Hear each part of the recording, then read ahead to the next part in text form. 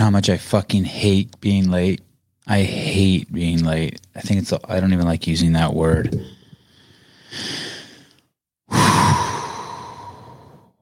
So I use this software called Riverside FM. And good morning. Hi. Shouldn't start off negative, right? Too late. 8:01 a.m. We're supposed to go live at 8 a.m. I use this software called Riverside FM, and basically I do the show on Riverside FM, and then it somehow humps YouTube. You kind of have to punch in some numbers, URLs, and passwords, and then they kind of connect, and then it goes live. But it's just it always seems like there's one or two hiccups that just occur every single day. And they're stupid. They're human errors. It's not. I don't think it's Riverside's fault or YouTube's fault. I know it's not. But anyway, here we go. The thing is the podcast doesn't make. It's not a job. Hi, Eddie. Hey, Spawn. How are you? And so, I don't know how you make people care about shit. I guess if they had an audience staring at you while you did your performance, you'd care a lot because you'd feel that insane pressure. Sorry. Hi, Eddie. Hey, what's up? Fuck. I'm just being a baby this morning. Why? What's wrong? Do you ever wake up and you just feel like you're being a baby? Lauren, do I ever wake up and act like I'm a baby? I thought I heard someone say I have to poop. Did I hear that? My wife just said every effing day. So the thing is this, I do this podcast, right? And I have these guests on that I wish I was. So that's the cool part about it. Oh, I am that part of you. By the way, kids making noise during the middle of the podcast is perfectly acceptable on this podcast. Oh, it is? Farping, burping, kids, nudity, messing up, having to go early, bad connection. That's all legit. Do you do it on your other podcast with your CrossFit stars? Oh, it's even worse. That one's even worse. Neither of them have children. No. Well, Josh does. Josh has 2 kids. Oh, I didn't know Josh has kids. Yeah, 2 kids. He spends a lot, and he's a single dad too, so he spends a lot of time like juggling that shit. Oh, geez. Single father. You always hear people talk about single mothers. And yeah. Like how it is. What about the single fathers of this world? Because we're not built for it. Right. Like it nature to be, and anyone listening that goes, oh, gender neutrality. Eat a dick. We are not built better at it. Women are much better at it. And how old are your kids? I have a 6-year-old and a 2-year-old. One of them. Oh, okay. One of them I like. We're in the same. We're kind of in the same boat. I have a 6-year-old and 2 4-year-olds. Yeah. What's kind of cool though, I guess the 2-year-old you still have to deal with a lot. When they're 4, like when I started the podcast, I walked by like the playroom, and the 4-year-olds are already doing their own shit, and they'll be like playing with magnets for the next 2 hours. I'm stoked. I can't wait for that. I miss this time, and I'm like, no, I won't. I will not miss out of diapers. And now is 6. And I love the age she's at. It's so much fun. She's awesome. The 2-year-old, it's just it can be an absolute nightmare. Do you just want to just dig in? The car seat. What? What about car seat? Car seats are the worst. I'm researching statistics about car seats. I need to see a significant like amount of life-changing evidence that saved by car seats. If it's just like, like a 0.0006 difference, I'm going to go on a rampage and try to outlaw car seats. What if we found out stuff? What if people like actually cared and we found out stuff that like because of car seats, the number of days of lives that humans lose is 1,000 for whatever reason, because they off gas and shorten your life, because they fall off a shelf and kill someone. But what if you added up all the damage that car seats do, the pollution they cause to a river, and then you drink that water and it shortens your life by 100 days? Let's say we figured out all the damage car seats did, and we find out that they actually take away more days of lives than days of lives they save, right? Let's say car seats save like 12 kids a year, but we find out it actually reduces the life expectancy of the totality of the planet by 300,000 days or something crazy. You know what I mean? Do we stop using car seats? Because I feel like a lot of the stupid shit we do on what? They wouldn't stop. They wouldn't. I know. No, you're right. No, because that's how we are. We never, we make laws. We never repeal laws. And I've had this argument with. It's so fun. Someone that you probably won't know, but comedy world, it'd be really funny if I was talking about this. There was a girl that start of the comedy, kind of the comedy. She did a I hate her. I hate her already. The her special was called Nanette, and you should watch it. It's on Netflix. It was like probably like of 2018. What year it came out? 2018. It was the biggest special. Comedian. I actually like her a lot. I'm friends with Gatsby, and I went on tour with her one year, and we were in a van for 2 weeks together, and we fought constantly. And I wish you would have said fucked constantly. This show could be so much better. Like, I'm glad you didn't. But there was this time now, because my argument was we were in New Zealand actually, but she's Australian, and I was saying that the Australian government was too strict about drunk driving, and for example, in like Queensland, they had done as many breathalyzed tests as there were people in Brisbane or in Queensland. Like in a 1 year period or something, or in a weekend. Yeah, in a year period. And I said, like let's say there's 4 million people that live in that state in tests, and I said that's like I don't know, like totalitarianism or whatever it is, to they're autocrats or whatever the word is, authoritarianism. I don't know what it is, but I said it's just too much. I said I think drunk driving's wrong, but that's too much.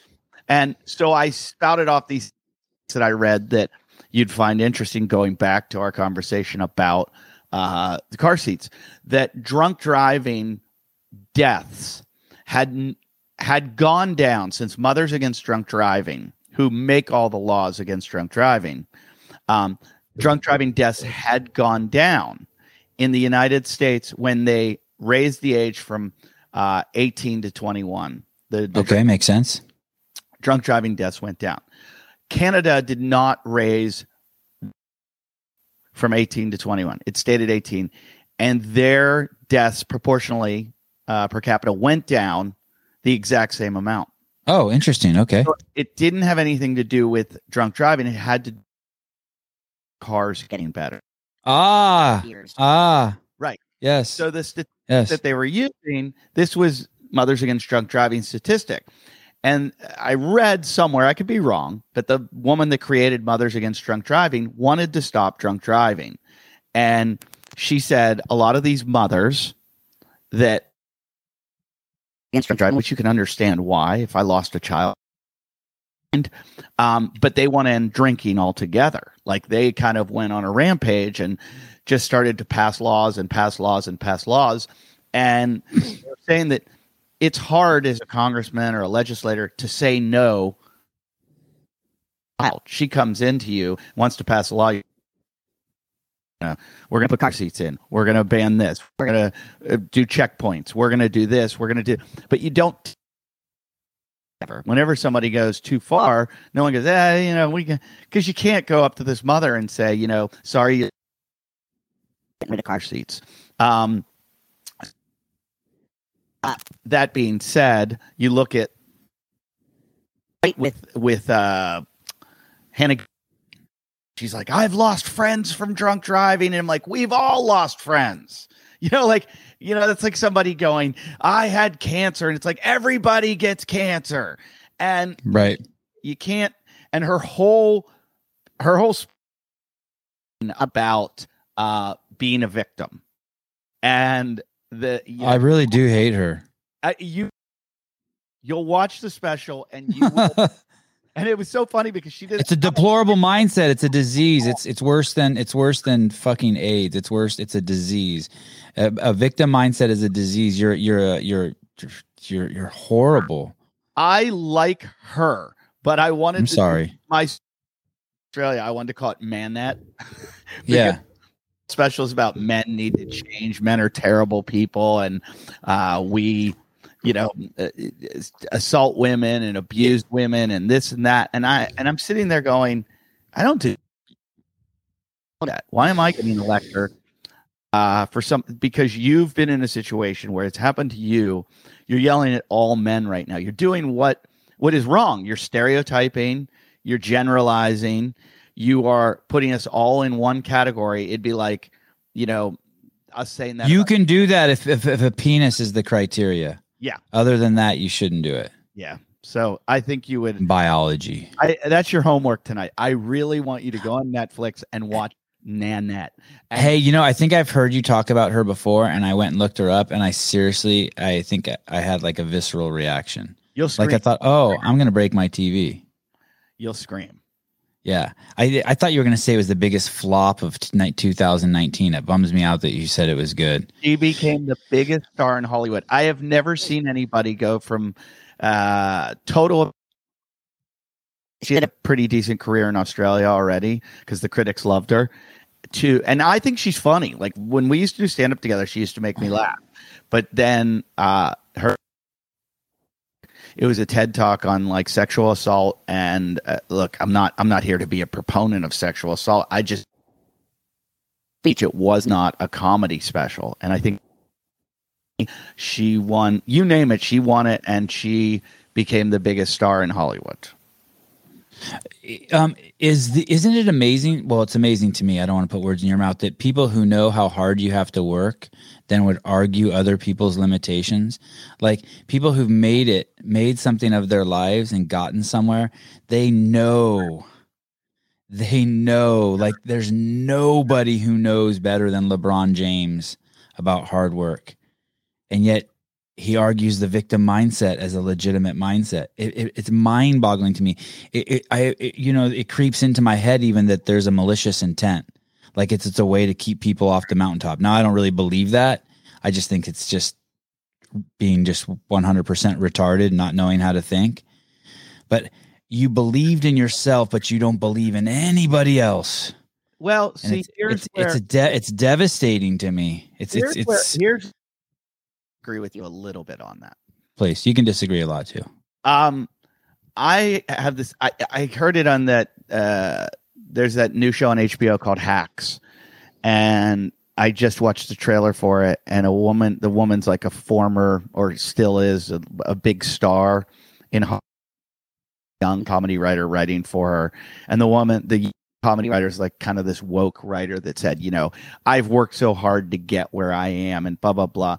And she's like, we all work, like, former like star. It's like, we all worked hard. And I have this theory about Hollywood. You come out here, go to karaoke night here, and you will see every single person is so fucking talented. I know. That's scary. God, that's scary. It's so scary. I've never forget the time I went to karaoke and I'm like, oh my God, everyone here has an amazing voice, is amazing looking, theater and acting and this and that. And they're all incredibly talented. And beyond that, they all work really hard too. Like everyone I know works their ass off. And the one that makes it isn't the one that works harder than the rest. They had all of the parts of the equation. They had the talent. They had the hard work. And they also had the luck. And it's like a lottery. There's only so many Kevin Harts in this world. And Dave, and they worked really hard to get where they are. Super fucking hard. But they also had some luck to get where they were. Because I know guys that work just as hard as them, that have zero, the notoriety that they have. Do you want to go? Let's go into this a little bit more. I want to talk about what it means to work hard. So I worked at a home for disabled adults. I was homeless. I walked in there barefoot. I applied for the job. I got the job. And because I didn't have a place to live, I was willing to work 100 hours a week, right? Because then I could sleep there. It was awesome. So I started working my ass off there, making $7 an hour. And, within like 5 months, because I knew how to eat out of dumpsters, I was rich. Like in 5 months, I had like $10,000 cash saved in the bank. I mean, I was fucking rolling. And I just kept working harder and harder. And after 5 years of working there, I worked every single Christmas and every single Christmas Eve. I never went home to see my parents. I worked Easter. I worked all the holidays. I took any shift anybody gave me. I never took a vacation. And after 5 years, I was the lead of that house, and I had 20 people working for me, and I was making $21 an hour. Then I was rich as fuck. You don't like, if you're homeless and you're making $21 an hour, you are loaded. And there's other people who thought that they were working hard, right? Mm-hmm. But they weren't. I mean, not relative to me. They went home on Christmas. They went home on Easter. They took their birthday off. And so I almost feel like there's levels to this game. And the same thing happened with me at CrossFit. I was not the best filmmaker there. I was not the best at anything there, but I never, ever, ever, ever took a day off. And I mean, never. 365 days, 24 hours a day. Like, I agree with you. And I do see that, like that when there are people that are complaining to me that I can't, and I say, you aren't working hard enough, they're like, I can't get, my dad always said that to me, or bitch. I remember when I was doing stand up and I had things going on for a while in my career, and then it kind of all went away. My dad said to me one day, he's like, do you work 40 hours a week? And I said, well, I don't know. I go, I do shows every night. And he goes, how long's your show? And I go, sometimes I'll do 7 shows in a night. And he goes, how long are your shows? And I go, 20 minutes. And he's like, it's not 40 hours a week. And I was like, well, I write during the day. He's like, do you put in he goes, how can you expect to make anything, like even a living, if you don't put in at least 40 hours? Be successful, you have to put in 80 hours a week. And he was just like, yeah, like, you need to remember that. And I did run around and do 7 to 11 shows every single, like 11 a night in New York City. I would go do. And wait a sec, 11 in a 24-hour period? Yeah, 11 shows is my record. I think the record overall was, I think Steve Byrne did 14 in one night, or Greg Giraldo. It's probably what I think it's Geraldo Rivera. I think you said his name wrong. Geraldo did many shows in Afghanistan. Wait, so how do you do 11 shows? How long is a show? 30 minutes? Anywhere 15 to 20 minutes, a spot. Okay, so let's say it's 15 minutes. Holy shit. And then you have to wait while other people go, and then you go up again. You're just like on a bicycle? You just like... So what happens? And you'll call the clubs and give them your avails. At the time, there were probably about 10 clubs in New York City. Oh, it's not at the same venue? No. And so... Oh my God. Right. And I wanted a motorcycle so that faster, but I mean, I was just doing taxis, and taxi probably the best or car service for the night. When I was preparing for a TV show or something, I'd rent a car service and have them sit outside and wait. But on a regular night, it was always taxis, and that throws a little bit of chaos into it, because you run out of the club, got to find a taxi or jump on a subway, depending on, like, if you traffic. So what you do is, to do 11, I started at 6:00. There was like an early show. Did a show at like 6 a.m. at a strip club, or 6 p.m. Yeah, but I did do shows at strip clubs too. Okay. 6 p.m. you do the show, and then most clubs have like multiple shows, like let's say 3 shows, and some clubs have more than one room. So you go in one room, you do a show, you walk out and you do a show in the other room.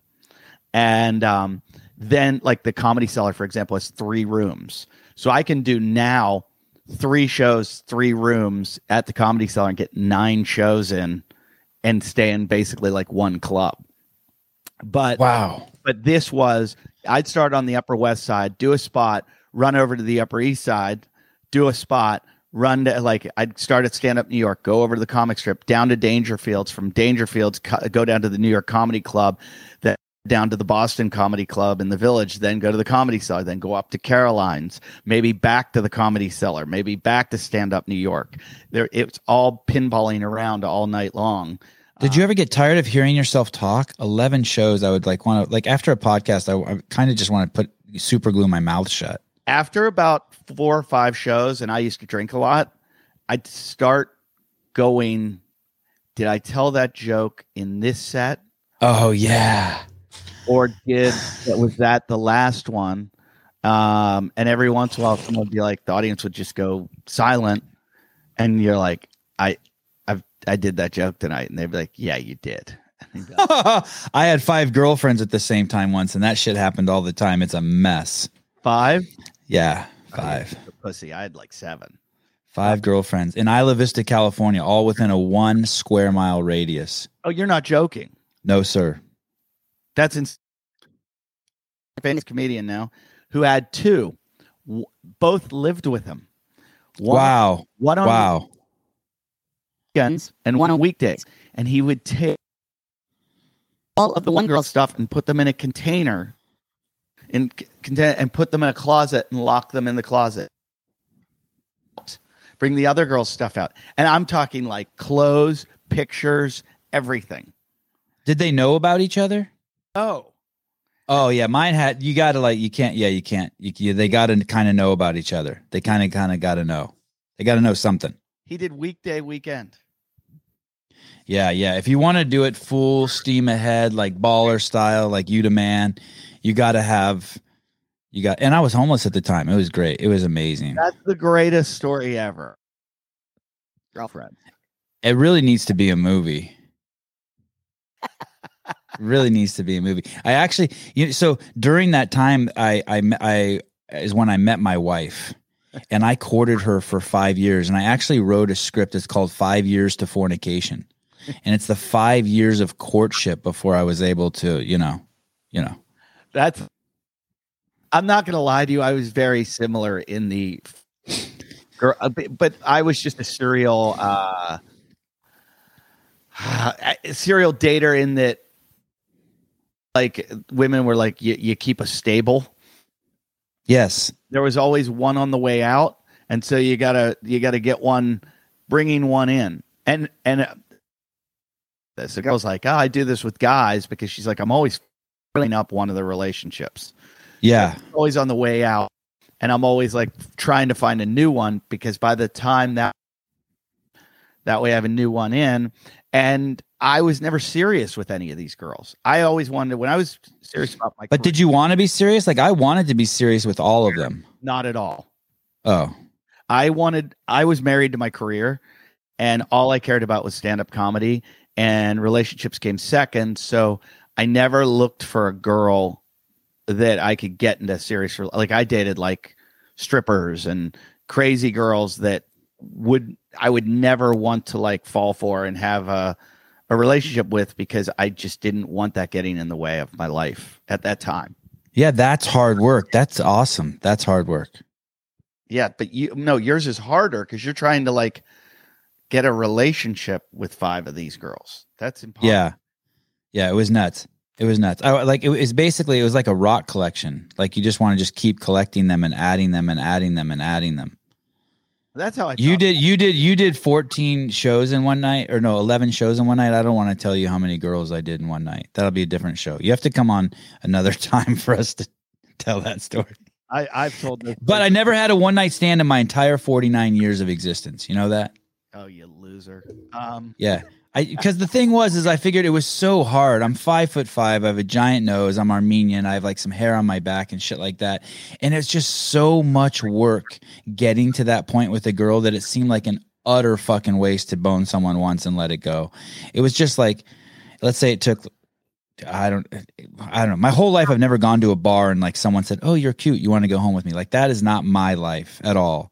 It's like I have to put in a lot of work to get that close to a girl. A lot. I used to think that girls, a lot of girls in my life, and then once I settled down, wife, no girls ever contacted me again, and I realized it was all me. Like I was pushing this. There weren't girls like chasing.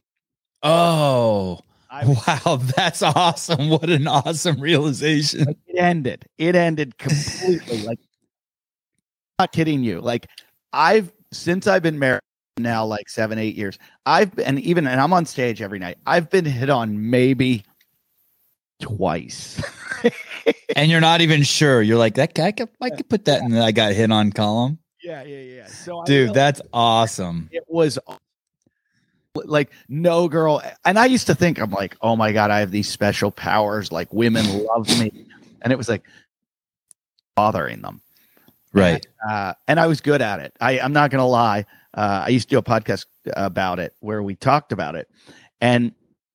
But it was easy. You know, you are famous for about 15 minutes and girls are attracted to funny guys. So if I was making a room full of people laugh, you know, when you say one night stands, it was, I got some notches in the headboard. It was, I told a story, and I've told all this on my old podcasts and stuff. So I kind of like don't like talking about it now that I have kids, but because I understand, but I like sex stories. But can you tell us a G-rated one?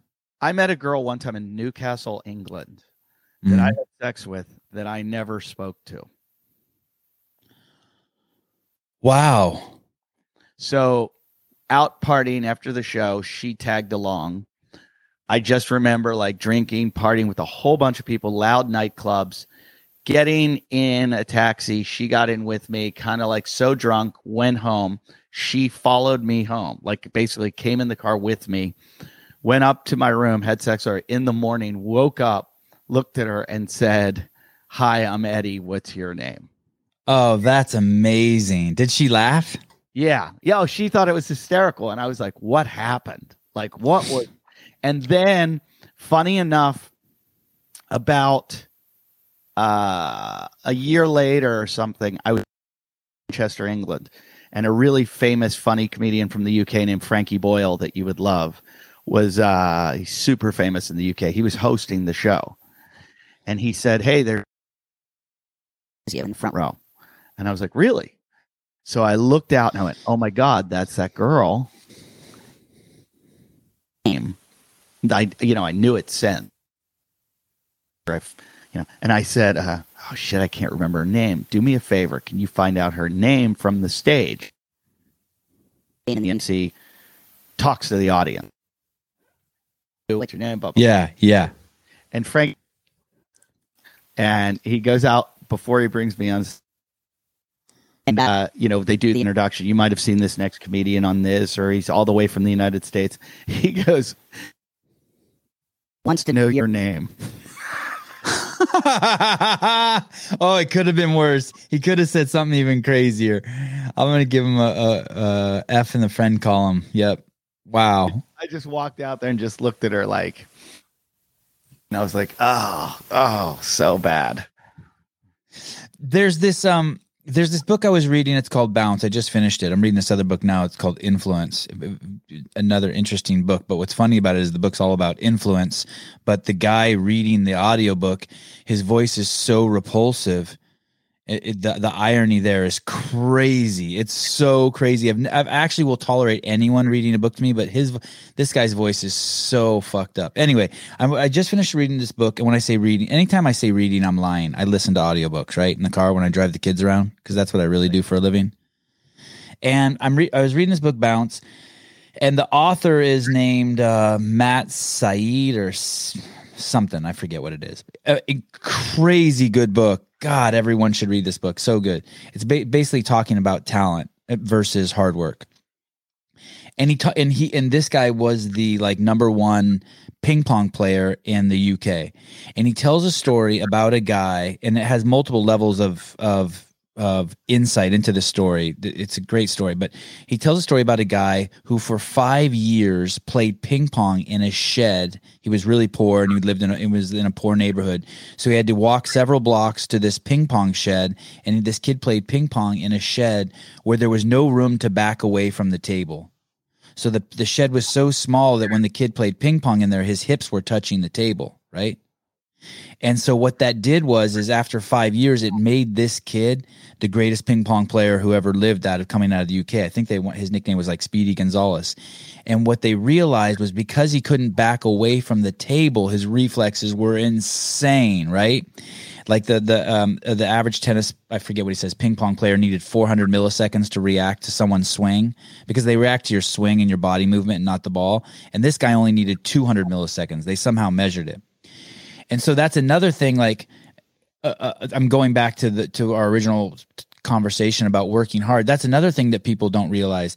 People think like luck comes in the form of like your parents were rich or the right person saw you on the right day. This guy's luck is that he had fucking hardship.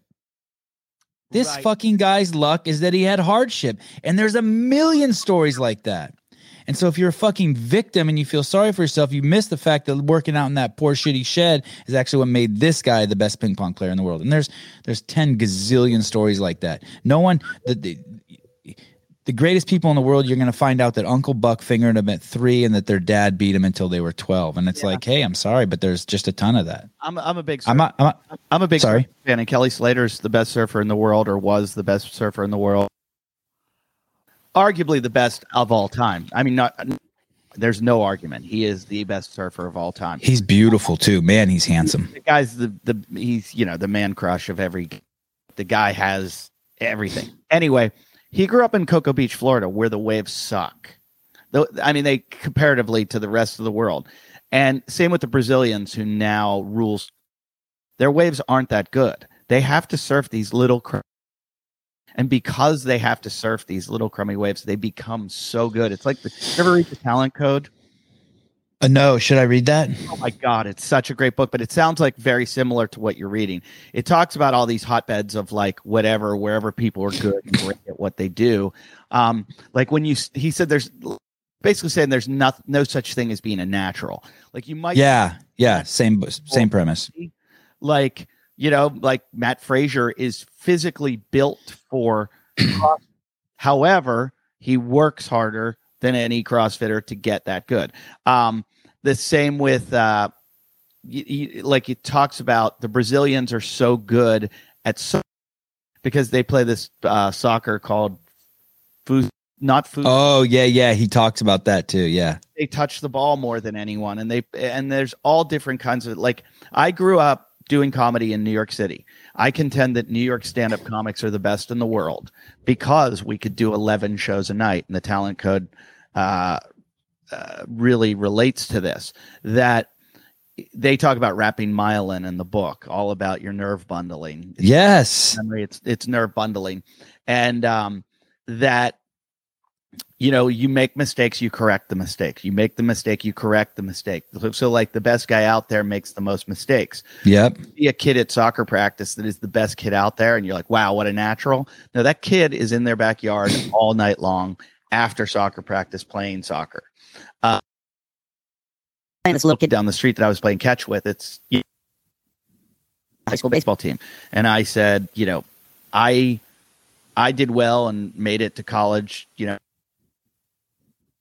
and I look back and I'm like, did I work hard? I'm like, to the track. And I was the only kid on my team. And on weekends, I went to the gym and lifted weights after a kid in the weight room from the track team. It takes that extra work. It is that hard work.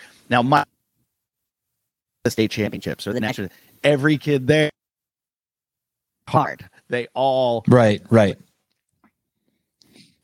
Talented. They're all. And that day, it's like, I watched the Olympic girls this year in the Olympics, and I expected the U.S. guy to win it, and the Jamaican guy won it, and it was a small amount of time that it's like, what was the thing that made day opposed to this other? When he was jumping over the third hurdle, he hit a fly, and that slowed him down just enough to not win it. Don't know, like it could be think about women. Think about wait, before you switch to women, it's 110 meters? It's not 100 meters? 110. Why? I forget. I looked into this once, and because they took the 100 meters and then they added 10 meters at the start to up to the hurdles. The women run 100 meters, which is weird.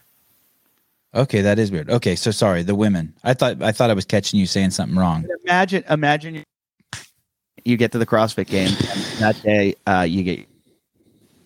Yeah, I think about that all the time. I wonder about that all the time. Yep. I talked about it with Ryan Flair, key performance training, and he was saying, you know, that's a subject matter that's like becoming increasingly like to deal with. I mean, he's talked about like, because he works with some of the greatest athletes in the world, and you'll see them have a bad match, game, whatever they do, and the public will be like, what the fuck, you know, blah blah blah, and they don't know she's going through something that you, Mr. Armchair Coach, you know, critic, have no idea because you've never done it or been through it. And because you're too much of a pussy to even talk about it or think about it. You know, I brought that up. There was an article in the New York Times that made me look like shit. That's why I brought it up with you. Oh, you want to get me fucking all riled up about fucking that dumb woke ass fuck Katrin David's daughter? Fucking dipshit. And I don't dislike her, but she's a dumb fuck. I mean, it's just the way it is. You know what I mean? Like that's a like. Just it's objective. It's objective. It's observational. But back to the talent code. Yes. Good job. You win. Thank you. I owe you $10 for letting me just throw that into the show. By the way, I'm going to send you a thank you card. New York gets so good. I think live is this guy named Dave Attell, and Dave does. You know, still to this day, he's been doing comedy for 35 years or whatever it is, and he does 5-6 shows every single night, and it's all he likes to do. He doesn't like to do anything else. He loves to do stand-up. He used to write for Saturday Night Live, and he would leave the tape. They couldn't find him, and we had the same manager. Calls from Lauren Michaels going like, where is Dave? We're taping right. So my manager would track him down. This before cell phones, and he'd be at the Comedy Cellar. He's like, what are you doing? He's like, I'm doing a set. He's like, you're supposed to be at SNL. He's like, they don't need me right now. He's like, they're shooting that. And wow. That over and over and over again. And it doesn't work on the first and fix it. On the second show, you tweak it a little more. Third show, you're like, I think I got it. So you're doing all this nerve bundling, and you're doing it.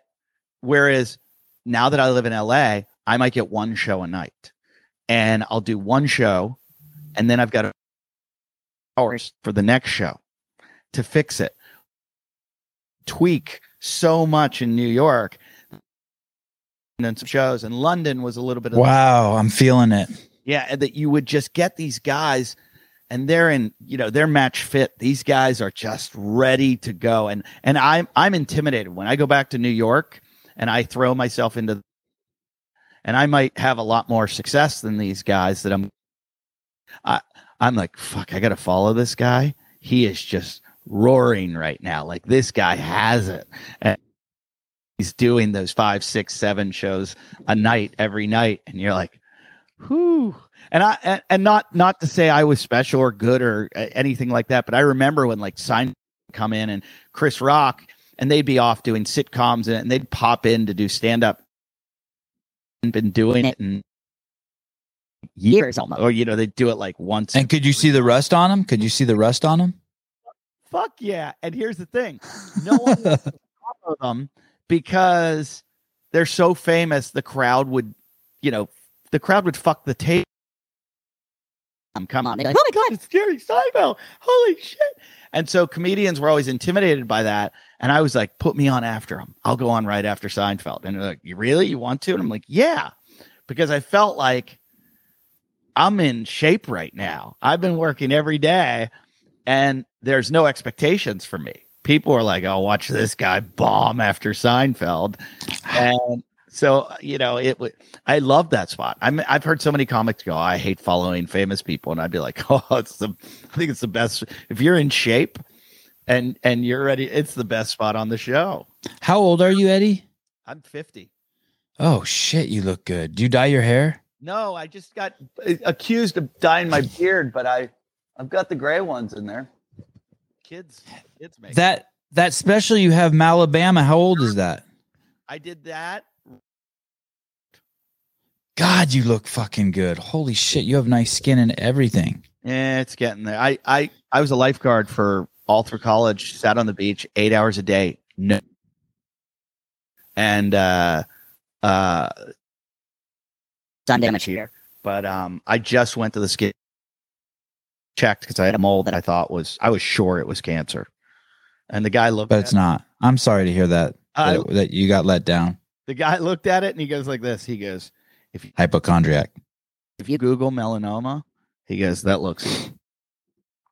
He goes, however, under the microscope, that does not look like.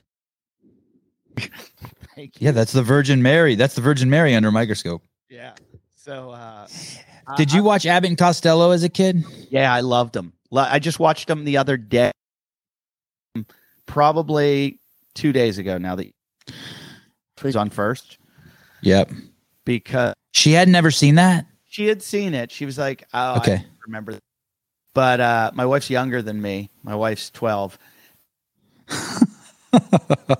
Yeah, my wife's she's like 13 years younger than me, and so and she'd be like, "I was in 8th grade when that happened," you know, like O.J. Simpson. She's like, "I was." A woman in her 30s. That's a lot of servicing. Yeah, tell me about it. That is a lot of servicing. So, Abbott and Costello, a comedian friend of mine did a thing about the WHO and the WHO, World Health Organization, that WHO. Yeah, and he keeps doing. Who says that we should get vaccinated again? And the guy with him's like, "But who says?" Who? He's like, "Who says that we need to get?" And he's like, "Yeah, I'll do it, but you need to tell me who is telling you to do that." And he's like, "Who?" And I'm watching it, and it's funny, and I'm like, "This is who's on first." And my wife's like, "Huh?" I'm like, "Watch Abbott and Costello," which I watched, and by the way, holds up right now. It's fucking brilliant, and it's better writing than 95% of the shit you'd see out there. That makes me so happy. So as a kid, I woke up every Saturday morning at 5 a.m. And I'd run out to the TV set, and the TV then only had like 3 channels, and I would just start watching cartoons. And when all the cartoons were over on Saturday mornings, like I don't know, like at 10, then the dumb shows would start, like Shirley Temple and that shit. But if I waited long enough, and I always would, there would be an Abbott and Costello show that would come on, and it would be like Abbott and Costello meet the Frankenstein, Abbott and Costello meet the werewolf, Abbott and Costello. It was fucking amazing. And I watched Abbott and Costello for years every Saturday, the black and white shows. And I had the cassette tape with the Who's on First, and I was determined to be like Lou Costello. That was the short, fat one, right? Yes. I wanted to be Lou Costello so bad as a kid. And then, and I grew up in the Bay Area, and then I got really, really at a young age into Rodney Dangerfield. And I had this, and my dad at a very young age, I was probably like in the 6th grade, bought me this set of 10 books. It was the world's most dirtiest jokes or something. And it was a 10-book like collection of these really skinny books. And my dad and I drove a lot, like to LA or to Tahoe, or we would just my dad would just take me on trips all the time, and I would just read dirty jokes to him that they would probably just, in hindsight, probably would just freak out most parents, right? And it was awesome. And one time I won tickets, like, I don't know, like I was 10, 11, 12, and I won tickets on KFRC 610 on the AM dial to go see Rodney Dangerfield at Shoreline. And my mom fucking took me to go see Rodney Dangerfield at Shoreline live. Dude, it was crazy. He's one comedian. I've met almost everybody in the business. Big enough name. From Sacha Baron Cohen to Will Ferrell, you name it. I've met Rodney. I met Carlin. I've like buddy. I've worked with Williams a bunch of time. I worked with Howie Mandel the other night. It's just like is he as weird as Howard makes him out to be? I was expecting, because of COVID, for him to be like yeah. And he came in, and I think I saw him shake some hands or bump some people, and he was wearing a mask the whole time. except when he went on stage, which, you know, I'm kind of like, if you're gonna like, I think it's weird that people wear them into a restaurant and then take them off, then put them on. Like Cunts. They're cunts. They're fear-mongering cunts. I don't mean that again as a bad thing. But the mask is the fear flag. Whether you want it to be or not, whether it is to you or not, you're telling everyone around you that there's something scary there and you're scared of it. And so if you take it on and off, on and off, on and off, then you're just a douchebag. Sorry. So, and I like a lot of douchebags, by the way. I have a lot of friends who are douchebags. So Rodney is the one that I never met Andy Kaufman. I would have loved to have met Andy Kaufman and Rodney. And Andy, I've met Tony Clifton. I had Tony Clifton on my podcast. I don't know if you know who that is. Tony Clifton was Andy's alter ego, his manager. He played his own manager who was like this violent, drunk, womanizing asshole.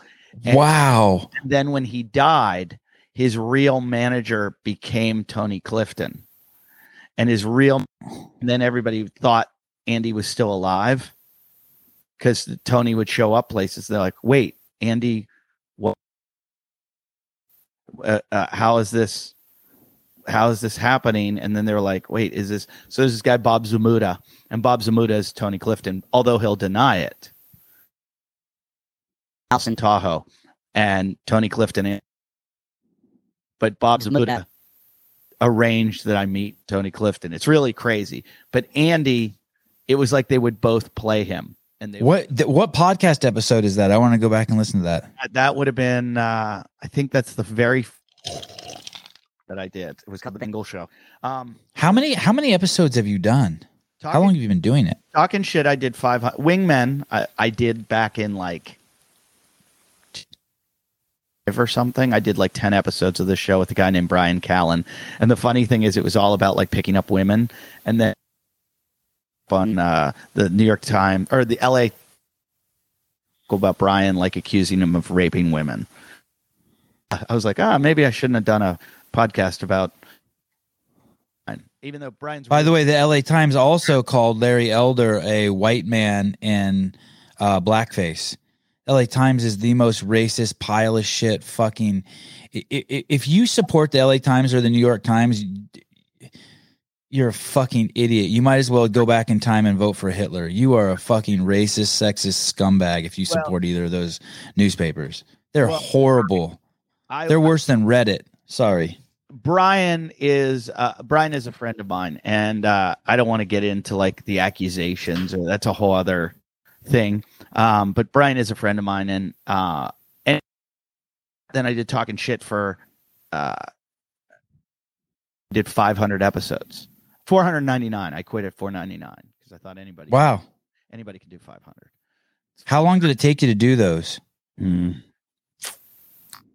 don't know how many years, maybe like, but I'm about to hit 500 on the Wadcast too. So Wadcast is up near 500 episodes, and how long do you think did it take you to do that? The reason why I ask is because this guy Matt Souza, who's like kind of stepped on my dick and told me like, hey, you got to do this podcast. I told him I said I'm going to do 500, and I figured I could do 500 in 2 years. You could do 500 in 2 years easily. I mean, Rogan probably does that, you know, because you have to basically be obsessed. I'm obsessed. Yeah, I don't. Like I just was bitching about Gary Vee yesterday to someone. You know, Gary Vee's like, you got to put content out there. Everything you see, you got to put it on the internet. And baseball players only hit the ball 20% of the time. None of your content hits. You know, 20% of it's gonna. No. You know, there's so many times that I look at my digital. I'm like, I just put a lot of shit out there. Like, I like that. I feel like it's narcissistic of me to think people want to hear me. You know, like, well, hey, if I'm not feeling uncomfortable every show, then I didn't do a good job. That means like I'm not giving my best to the audience. I should feel uncomfortable. I should feel like I'm vulnerable. I should feel like I should be like second guessing myself.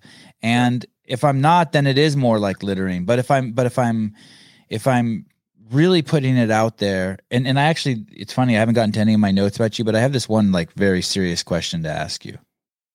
7 inches. About all of that. Ready? your whole life you're supposed to like, enlightenment is sorry, too deep. Let me reel it in. How do you know if you're a good comic? Your whole life you're taught like, hey, love yourself and just like yourself. Or how do you know if you have a good podcast? The truth is if no one if I've always wanted to be a comedian and I'm not a comedian, and like, so that's why I want to start having a lot of comedians on the show so I can live through them vicariously and like think I'm cooler than I really am. But I'm okay with my success being determined by other people. Like if people don't like my podcast, that means my podcast sucks to me, and I'm kind of okay with that. And I would think that the same is kind of like that for being a comedian. Like, could you be a great comedian and everyone thinks you suck? Yeah, I think so. I think explain that to me, because I know it's taboo to like put your happiness in other people's hands or your success in other people's hands, but I'm kind of like, fuck it. I'm going to just do it. Well, am I going to get my heart stepped on? From the beginning, comics recommendations for me always were do what you think is funny, not what the audience think is funny. Right. There's the paradox, right? Yeah. Bill Hicks always said play to the back of the room, meaning like play to the comics. Because the comics ultimately have a better sense of humor than the average person, because comics are experts in comedy. They study comedy. So, a hack comedian can go out and kill with the audience. But a cover band is going to kill with an audience too. But you're not going to buy their albums. A cover band is going to come out and play all your favorites, Brown Eyed Girl, and everybody's going to scream and dance. But, if it was some cool band that was like incredibly musically talented and no one knew the words to their song, these guys might be good, but I'm not. So why is that? That's like the Milli Vanilli phenomenon. I never understood that when people found out that it really wasn't them singing, the song tanked. I'm like, what? Like, what do you give a fuck? That's a whole other thing, I think, with people being fooled. Yeah.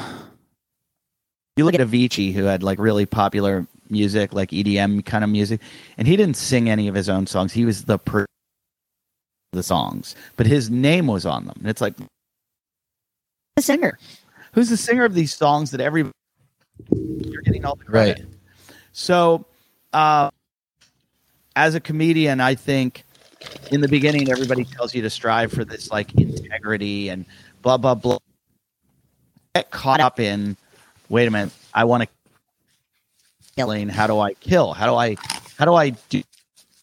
There's constantly that torn apart, the art versus commercialism, where right. I gotta make the money, but at the same time, I want to do this really unique, different stuff. And all my favorite comics were all the ones that didn't give a fuck. It took me a long time to get to not give a fuck, when I wish I took the road from the beginning, gotten to where I wanted to be a lot quicker. But it would have been hard. It would have been harder. But there's a paradox there, right? Like the whole, like, I'm kind of in that place too. Like I was trying to see what my hat would look like on backwards. I've never worn it backwards on the podcast. I'm vetoing it right now. I'm in a really good place right now because I don't give a fuck too. But I do give a fuck.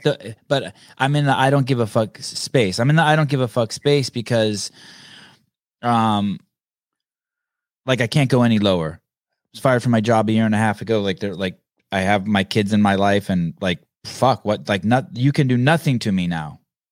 And that way I don't give a fuck. But I do give a fuck in terms of I don't want to litter, like that term you used earlier.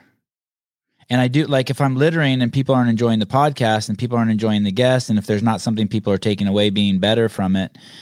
And so I do feel, then I just wouldn't do it. Yeah. There are times where I feel like I'm littering and I get mad at myself. I used to not. Because you care, because you want people to laugh, right? So you have to go up there and not give a shit about your comedy, but you have to care. It's weird. It's weird, man. Well, I went forever not caring. I went. Okay. And I would do comedy that, I always use people, you say, what kind of comedy? I would say, I take the things that are the most challenging, the hardest things to laugh at, and I try to make you laugh at them. I want the audience to, I love the laugh where Bold. oh my God, I should not be laughing at this. However, when I had children, I evolved and I became a different person because of my children. And so my comedy has changed a lot. Love to be offensive. And the woke culture, because people are like, aren't you so scared? What are you going to cancel from the Chuckle Hut next week? Right. You know, I just, is there really a place called that, the Chuckle Hut? They're the worst names ever. All comedy clubs have the worst names, and it's so embarrassing when friends are like, "Where are you?" Ha Ha Cafe, and go do a show. It's just like I prefer clubs that don't have that. Like, OMG, is that really the name of the cafe? Ha ha, OMG, Go Bananas. There's a club in Cincinnati called Go Banana, and it's just to say I have to work there is awful. So, but if nobody laughed, you would be like every fucking comic. Like you want to hear people laugh, and so your success really is dependent on. You have to accept the fact that you have to accept that it's a paradox, right? That depends, because when my comedy was all about pranks and fucking with people, and my friends, people, and they would laugh. So I was trying to make a subset of people laugh by kind of making fun of other people or at the expense of other people. I'll use Sacha Baron. Not saying anything like him. My comedy's like him. The joke is on everyone else. Sasha's doing what he's doing, and we as the viewer are watching him pull this like stunt off on everyone. We are laughing. We're on his side now. Like we're the viewer. We know we're inside. We know. When I started doing stand-up comedy, I had to let the audience in. And it's weird to me because I'm like, you guys aren't the people that I want to make laugh. You're the people that I want to play the joke on that other people laugh at. And so it was very difficult for me in the beginning. And I didn't know how to do that. But like now studying comedy and understanding it, people like Andy Kaufman did that. Like his whole thing was the joke was on the audience.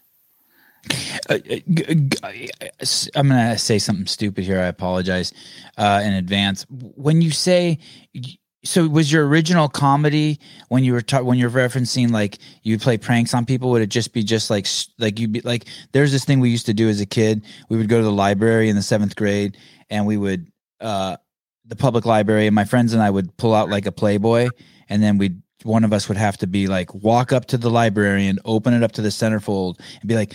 While everyone else watching, like, is this appropriate? Do you know what my mom would say? Can you believe this woman's vagina? And then the joke was on the librarian. We were complaining about Playboy magazines in the library. Right. Is that what you mean by like you used to do shit like that? Like just stand up for your friends and just pick people on the randos and just fuck with them? That's the exact same thing. And okay, so how do you translate? Because it's all of. I want the joke to be. Let them in on the joke. So what I kind of into at some point in my career was do these jokes that upset people, and I'm going to bring up a subject that they're like, you don't tell this joke. You know, I'd go to like do a show to college, and they're like, hey, dude, it was just here, and I was like, okay, and I would. Shitting joke, you know, it was like whatever you told me not. It was the taboo subject is exactly what I was going to do, and there were people in the audience that would be upset about it, and I always said, keep getting upset because it makes the person next to you because right. Being upset. It wasn't like I was trying to hurt people's feelings. Humor was in this like prank kind of place. And look, I've hurt people's feelings and I don't want to do that. But I have done it and I'm sorry I've done it. But it's kind of utilitarianism, like the greatest good for people. Like people are like, well, shouldn't you cater your jokes to everyone? And I'm like, I don't have the ability to do that. Maybe I do now, but I loved Andy Kaufman and my comedy. Again, I'm nothing like him, but at Rodney Dangerfield's club, the manager told me a story once, and I said, "Did you ever know Andy Kaufman?" And the owner of the club, who was Rodney's manager, said to me, he goes, Andy Kaufman. He goes, huh? Yeah, I remember that guy. And I'm like, how do you not? Like, this is kind of how out of it the owner was. Yeah. A movie, Jim Carrey star. Not know. I go, did he ever play here? He goes, yeah. He goes, we had him try out here once in the old days.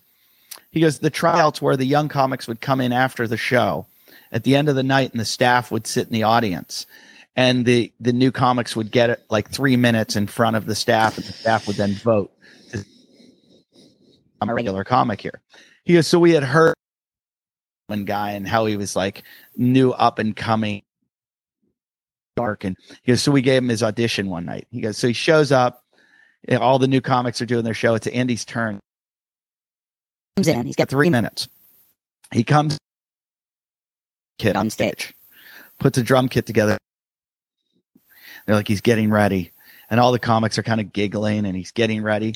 And he goes, then he leaves the stage, and we go, where'd he go? They go, oh, he went downstairs to put his costume on. Puts on his Elvis costume or whatever it is. He comes up on stage. Now he's gone way over his 3 minutes, and they're like, what the fuck? Like it's late night and everything. We got to go. And what's this guy doing? Comes on stage. He takes a bow.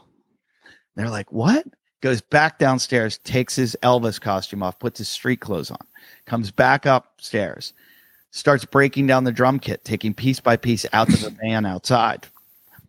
Then he gets in the van and drives away. The owner said to me, I never fucking hired that guy ever. And I go, that's the funniest thing I've ever heard. Like, that is brilliant. And he's like, what is? I go, what? I go, the fucking joke he played on you guys. And he goes, oh, man. What joke? What joke? And I go, you don't get it. You were part of like one of the greatest jokes ever that I've ever heard at a comedy club. I go, how long did that last? He goes, oh, man, that guy took up like a fucking half hour of our time. And I go, that's genius. And he's like, he's an asshole. And so, it could be both. It could be both. It's subjective. And I look at it as though I would have been crying watching that happen. Whereas 90% of the audience would have been like, who is this fucking asshole and what is he doing?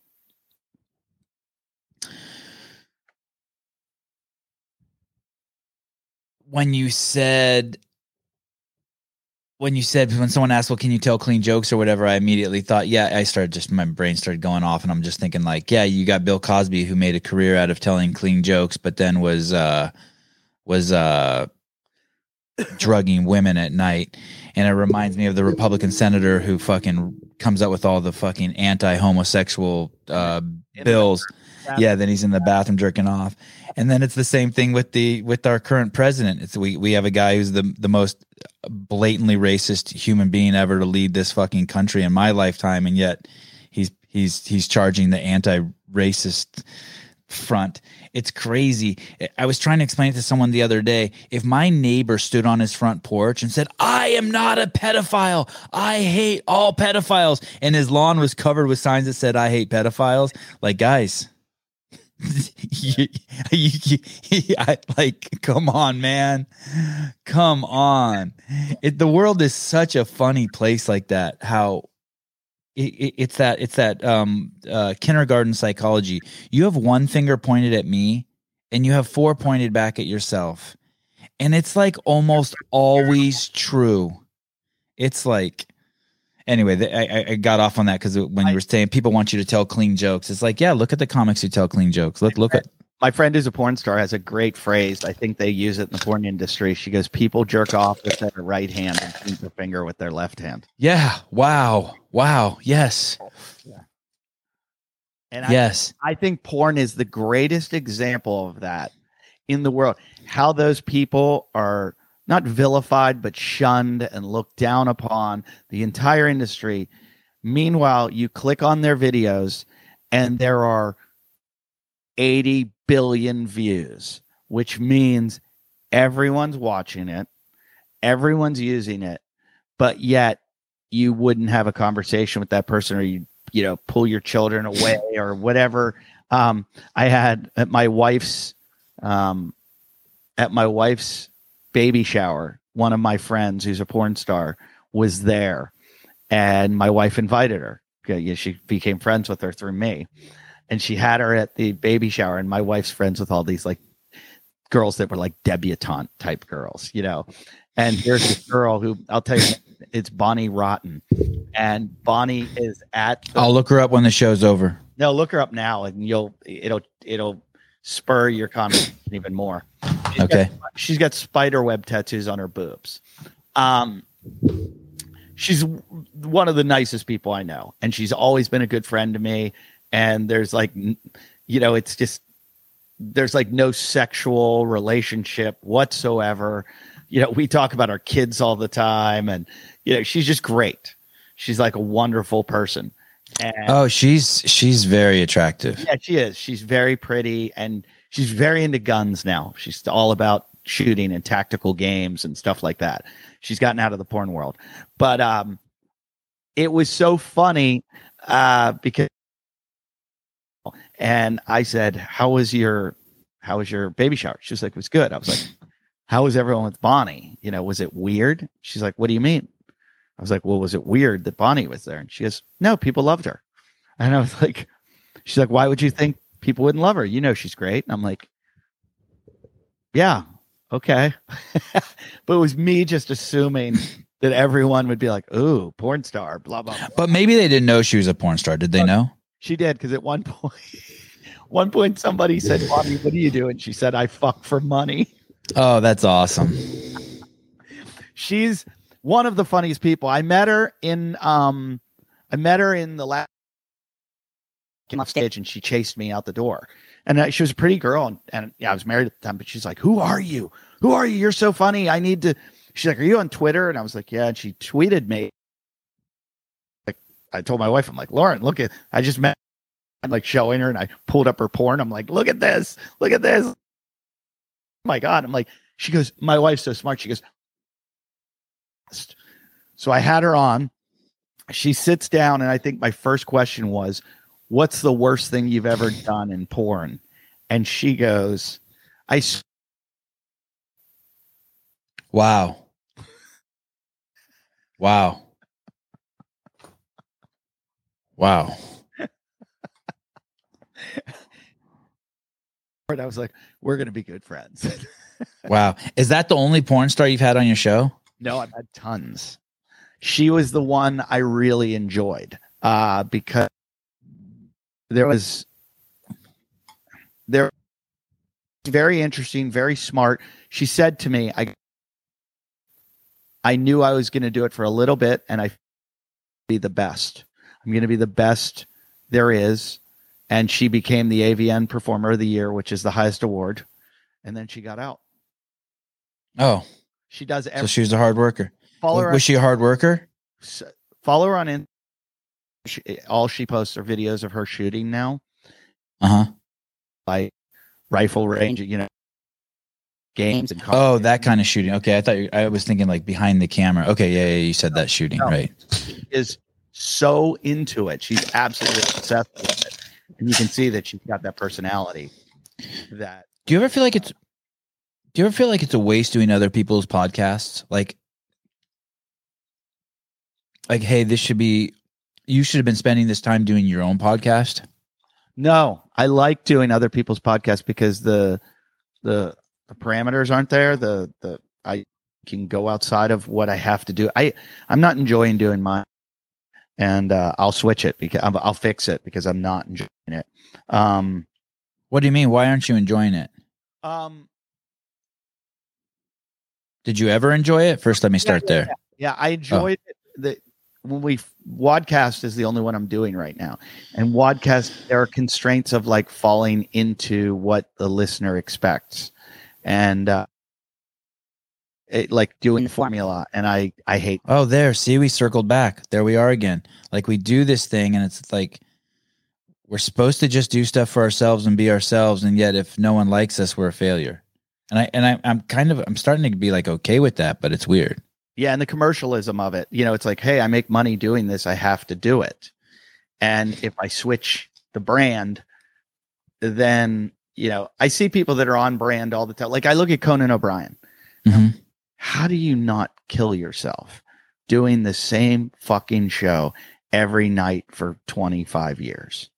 Like, I know it's different and it's a variety show, but it's the same formula every night, this and that. And so the great thing about me never, I've had a million pilots, none of them ever get picked up.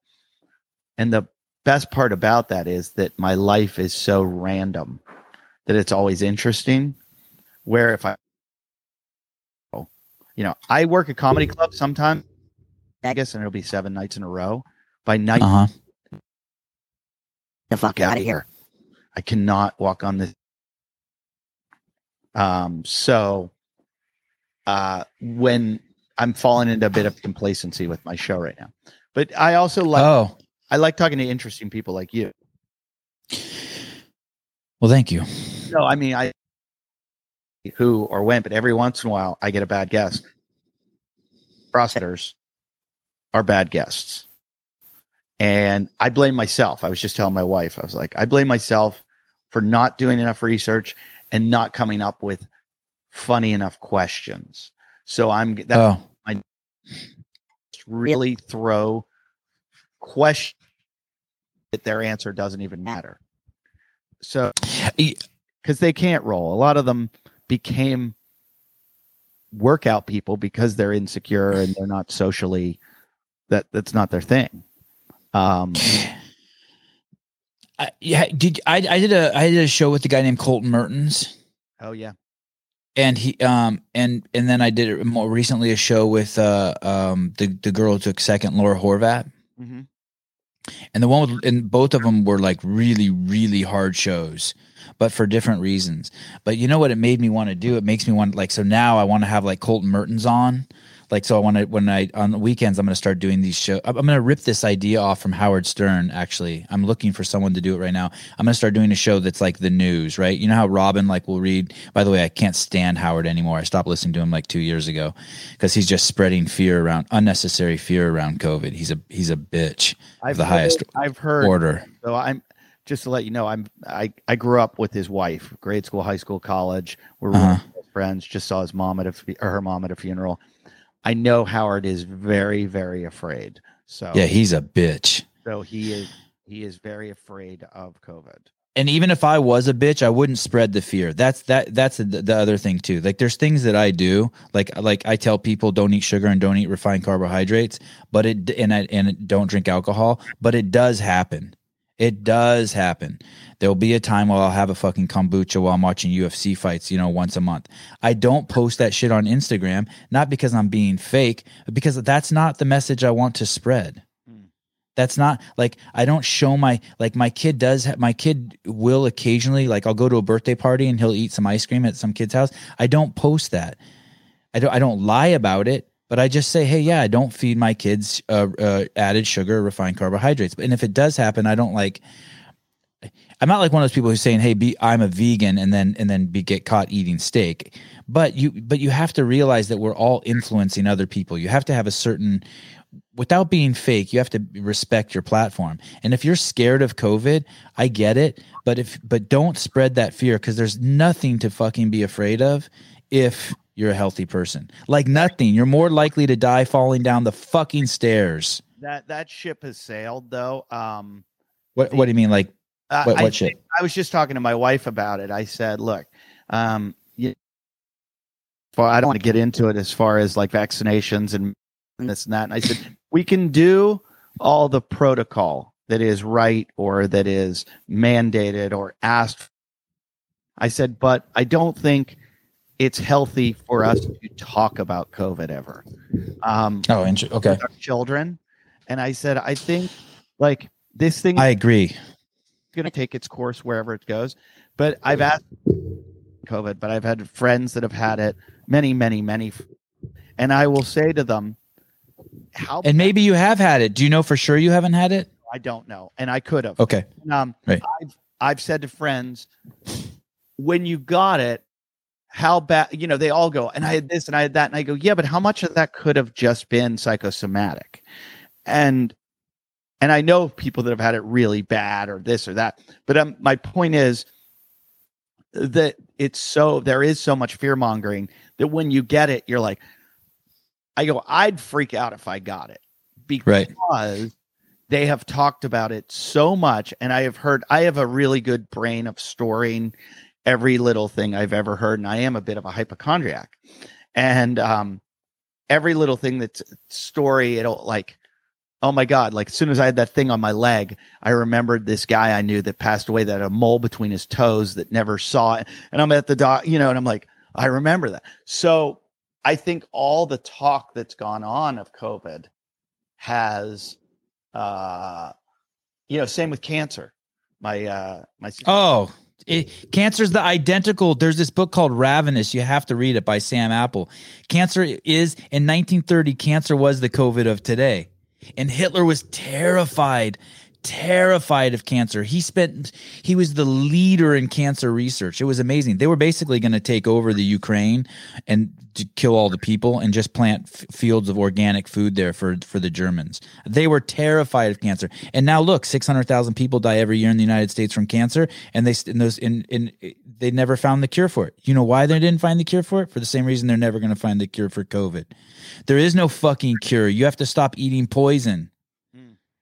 You have to stop fucking eating poison, and then you're good. 99% of you will be good if you stop eating poison. You won't get cancer, and you won't die of COVID. Peace and love. I don't want to change the subject completely, but please do it, because I want to talk about go back to podcasts. We're like, that's why I like talking. Well, basically. So getting tired of podcasts. So basically one of the things I want to do is I want to steal that idea from, and I just talked to James Hobart about this last night. Yeah. And something may have changed with your audio just now. Does my audio sound okay to you? Your audio sounds fine. Mine's. Oh, that's better when you lean back, I think. Okay. So I want to take this idea on the Howard Stern show. What's her name? I was going to call her Joan Rivers. It's not Joan Rivers. Robin Quivers. Robin Quivers does the news, right? Where she reads like 30 headlines from the news and they go through, and it takes anywhere from 30 minutes to an hour. And basically one day a week I want to do that. And I asked James Hobart if he'd want to be the news guy. And he said he'll think about it. But if I don't find James Hobart to be the news guy, I need to find someone. And I would love a black, lesbian, Jewish woman to do it, because I think that would cover a lot of bases and give us a lot of cover. But if not, I'll take the white guy, James Hobart, but I want to do that. I'm excited to like steal that idea and run with it once a week and do the live show on Saturday and Sunday. That's why I do this show live now, Eddie, because it's scary and terrifying. By the way, I'm sorry I was chewing ice. I try not to do that, but it's my show. Sorry, the ghost of Versailles. You on that note. I tried to do that with Wadcast. Okay. So to go live or have a news show? Have a news show. So when Wadcast was going on and it was Scott, Armin Hammer, and myself, Armin. Oh, you worked with Armin Hammer? Was my partner.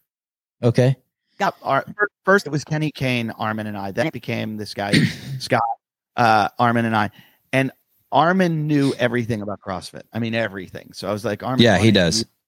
And I was like, I don't pay attention to it. And I'll just throw in jokes here and there. That's all I wanted to be, was like kind of the guy that just makes off-color funny stuff. And yeah, me too. We all split and went our separate ways. Anyway, I had... What was the other guy's name? Scott what? Scott McGee. I wonder if I know him. He's a SWAT team guy. Sounds very familiar. I'm going to Google him. Go on. At one point, I had contacted the guy who does Morning Chalk Up, Justin LaFranco. Okay. And I said, hey, this is back when Morning Chalk Up had just begun. You come on our show and do a segment each week on the news of CrossFit, because I didn't want to have to follow CrossFit. And right. I'll just let someone else be able to tell who's doing what, there's this, blah, blah. And he was like, tell me your demographics and tell me you're this and tell me you're that. And I was like, this isn't going to work out. Yeah, that dude's on the spectrum for sure. Not that there's anything wrong with that, but for sure. 100%. So it wasn't our personalities, nothing against him. It's just it's okay if there was something against him. That's fine too. But my point I shouldn't open that door. Oh man, he's a fucking just another woke bitch. Oh, really? Go on. Oh God, they're so fucking woke. Those fucking idiots made a post on their fucking Instagram of fucking Dave Castro and basically insinuating that he was closed-minded and fucking bigoted and just wasn't open to shit. Meanwhile, he's wearing he's wearing a shirt, the gay flag CrossFit shirt. This is the SEAL Team 6 guy wearing the gay flag CrossFit shirt, and they're trying to call him out for being a bigot. I mean, it's just such shallow, no integrity bullshit over there at the Morning Chalk Up. They're cunts. I blocked them like fucking years ago. There's like the whole. Anyway, but I like what they're doing, and some of their content's good, and I have no problem giving them credit where credit is due. But like they have no problem. I guarantee you that there's a rule: you're not allowed to say my name over there or reference my podcast over there. All those fucking idiots are either threatened, terrified, jealous, or hate me, and they should be, because I'm free. And I'm not a racist, and I'm not a sexist, and I'm not a homophobe, and so I don't have to pretend like I am or I'm not, like those fucking woke jackasses. And they suck dick and pander to the community as their daily like habit. And I don't have to do that, and like they're just douches.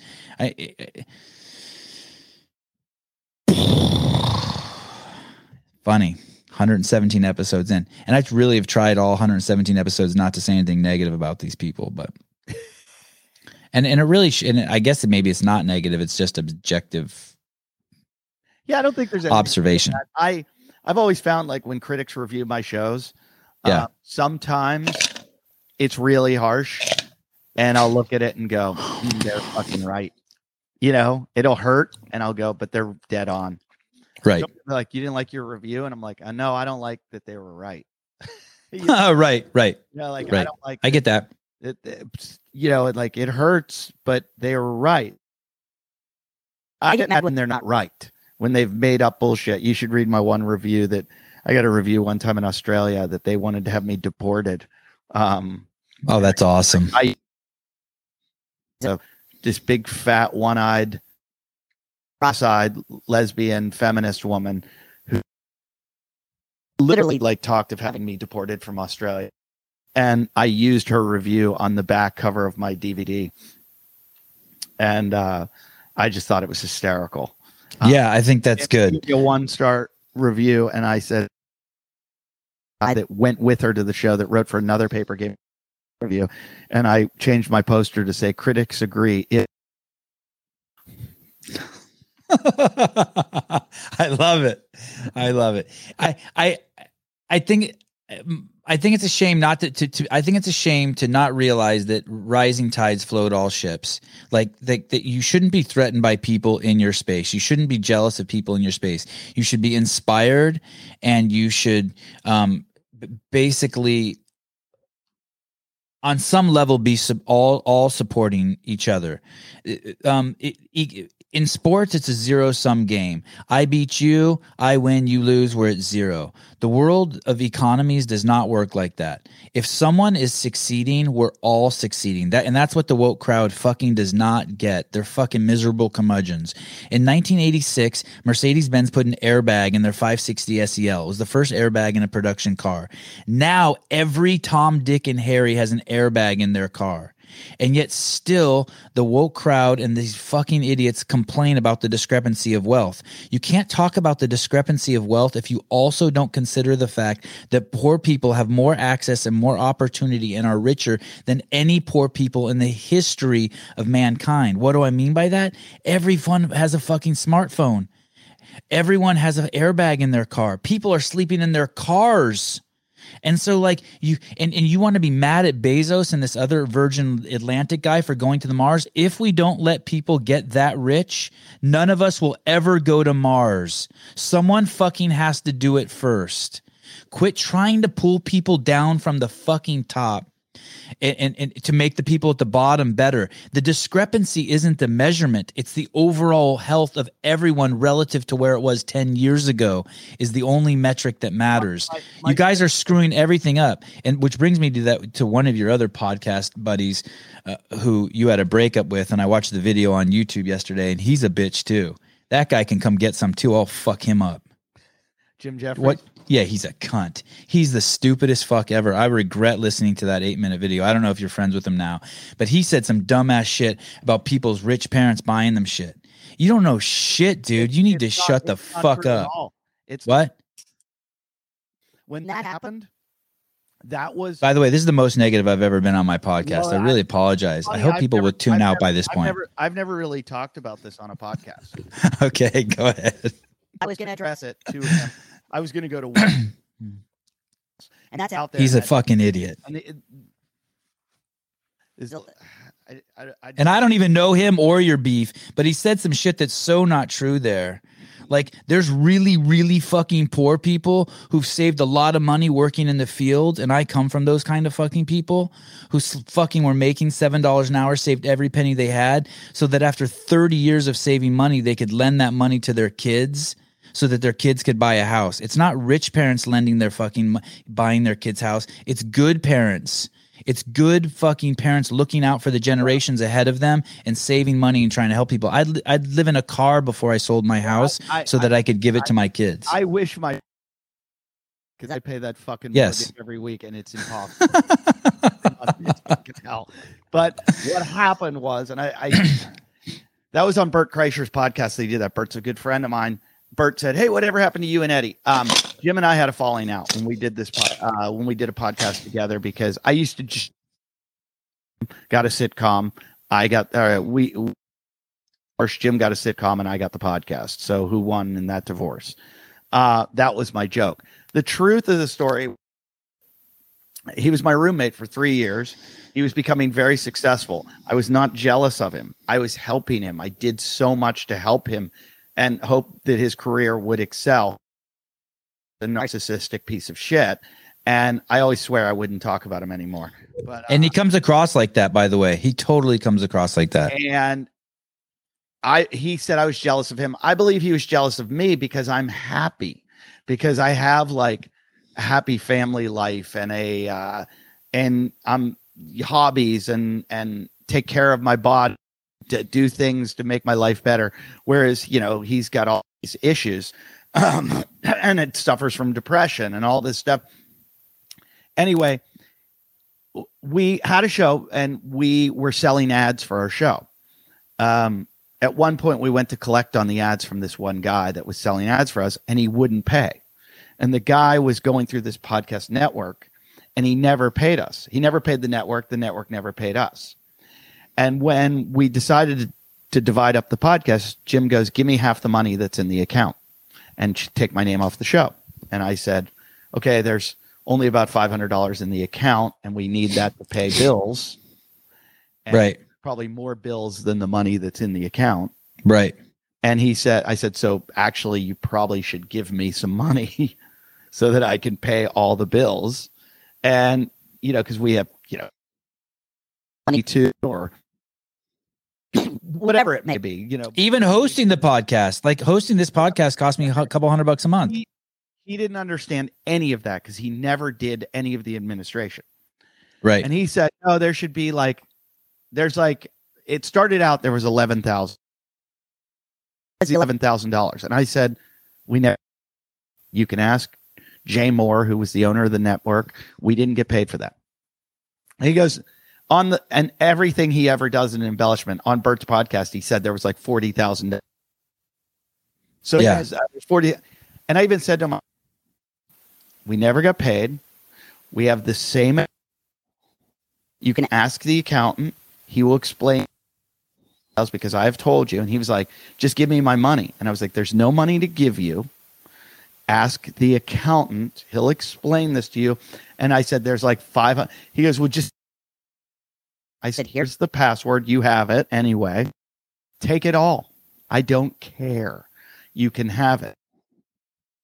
Fuck you. And how are your stories so different? Isn't that crazy? Because he's a storyteller. That's what he does. And the victim and everyone else. So I always swore I'd never talk myself having to defend myself until a couple guys made about him. And they made some documentaries about him that shed some light on who he really was. And then he had this with he brought a guy on his TV show, and basically the guy's like a nationalist, and he's an Australian guy, an Israeli guy living in Australia, immigrants coming into Australia. On your show, you cannot put me on the premises like Hitler or anything like. Don't do that, and also don't context. So sure enough, the guy secretly recorded his interview, and then Jim did his interview, and at one point stopped. He goes, mate, we're going to edit this. Watch me say this about Muslims. Watch me say this. Watch me. Very woke on his Comedy Central show. But here he is like trashing Muslim. And so the guy then released on YouTube the whole interview, catching Jim. Now, I ended my friendship with that guy, but like the other day, my mom passed away a few weeks ago. He contacted me and said, sorry to hear about your mom, which I did when his mom died. I'm not an animal. Right. I liked having good people in my life. I put him out of my life because I just didn't feel like there was any benefit in my life. I was on his sitcom. I had a part in his sitcom. Like, don't you owe him for that? No, I don't owe him for that. Like, I owe him nothing for that. In fact, they said they wanted to give me a reoccurring role on it. Like, hey, we're going to make this reoccur. And I was like, I told my wife, offer me to be on the sitcom, regular character, make sure I say no. Like, we would like that money, but make sure I say no. Have you ever ended a friendship over money? No. Like ended? Yeah, me neither. I've had people like all the crazy shit, like your housemate who's a heroin addict steal your bike and he's nodding off and you're like, dude, where's my bike? And he's like, I sold it. I've had the people like the friend I lent $4,000 to never paid me back. The friend I lent $3,000 to never paid, just all that shit. I never, ever would end a friendship on that. Now my friend who was addicted to heroin who lived with me, like the first time my bike got stolen or he stole my bike out of the house, the next time, like I just started locking my bike in my bedroom. Right. Yeah. Or like the time you come home and like your friends are in your room smoking your bag of weed and it's all gone. You come home from third period at college. You're like, dude, they're like, sorry, as they take the last hit. I just hide my weed somewhere different. I don't put that. If I'm 4 years into a relationship with you, Eddie, and we've been going surfing every day, and then I find out you took $20 out of my console, I mean, it's on you. I'll confront you. I'll be like, Eddie, dude, don't take money out of my that $20 out of my console. Yeah, and like, we'll talk it out, but I will not fucking end a friendship. Like, it's on the other person. They're the one who did the bad thing. Why do I have to react to it? Well, I think in the situation with Jim is I had ended our friendship over him being, in my opinion, a bad person. Right. And I agree. There's like unhealthy people you have to get distance from. So I think he embellished this story and made himself look like the victim to excuse his behavior of why we no longer had a friendship, rather than take responsibility and say, I was a piece of shit, Daddy. That's why we're not friends. He Right. had to look at him. And I saw him do that in our relationship which was like, this is why I can't be friends with you. You're constantly playing the victim. And it's like, oh, poor Jim, poor Jim, poor Jim, instead of owning up to it and going, why aren't we friends? Because I was a shitty person, and Right. And I didn't stand by my friend. I wasn't a loyal friend, and I did some shitty stuff to him and to his wife. That's why he made up that story, and it was like a shock to me, which had happened earlier on in our relationship, which was like the start of everything, where we had this like one night he just got drunk and obnoxious and did some stuff to my wife, and the next day he's like, I'm like, yeah, you owe an apology. He's like, okay. So then he apologized to her, and we were all supposed to go on vacation. And he's like, so when are we leaving? I'm like, well, we're not. He's like, what do you mean we're not going? We're like, no, you're not going. I'm like, we're all going and you're not coming anymore because of what you did. And he's like, but I apologized. And I was like, yeah, doesn't mean she has to accept your apology. Right. Like, give her some space, and maybe he did was pretty bad, and give her your space. Cut to, we all go on vacation, and I'm getting texts from him, fuck you and your girlfriend, you're fucking piece of shit, blah blah blah. And I'm like, yes. He's saying you ruined ruined my weekend. Now there it is again. Of course I can't be friends with you. If you ask a girl out and she says no and your response is you dumb cunt, the girl made the right decision. Yeah. If that's how you react when someone puts you under a little bit of stress, then they made the right decision. If a girl says no to you, or if a friend gets upset with you and you want to rekindle the relationship, don't throw a temper tantrum because they didn't believe your insincere apology. Give it a week. Buy them some flowers. Clean their dishes. Like try to make a further step for amends if you want the relationship. But if you want your true character to show, do that dumb shit. Start throwing a temper tantrum. Dude, these are 3-year-olds. It's funny. If someone honks at me and I wave at them, I say sorry. I don't flip you off. Yep. I'm fucking 49 now. So like I can see my emotion. Even if I want to flip you off, I don't. So what happened was he went on that podcast, which has like, on the podcast, which I'm really surprised too. Is it really that good of a podcast? Yeah, Bert's a great guy, and Bert has a very big audience, and Bert didn't mean to start that. So that was said, and I was like, oh my God. And he had done it on mutually friends with Dr. Drew. And he'd done it twice. I was like, all right.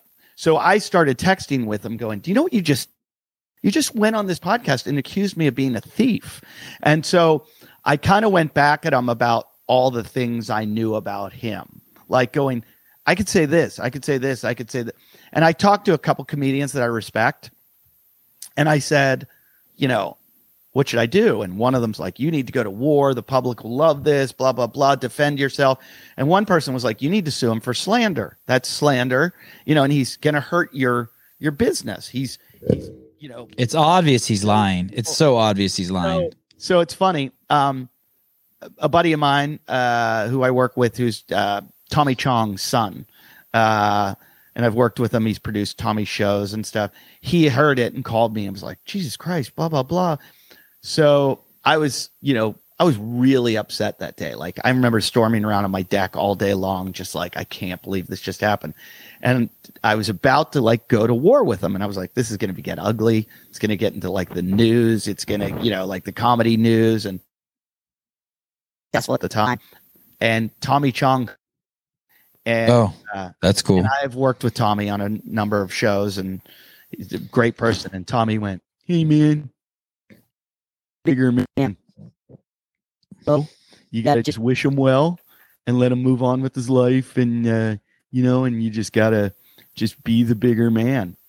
And I agree. I sat there and thought about it. And I thought about my mom and dad and everything they instilled in me. And I was like, granted, this could maybe help being something people would pay attention, blah, blah, blah. And he kind of likes this shit. But I'm like, it's not who I am. This is not me. And I'm going to be the bigger man. And I'm just going to let it go. He and I both. And I know the truth down deep. I'm just going to let this go.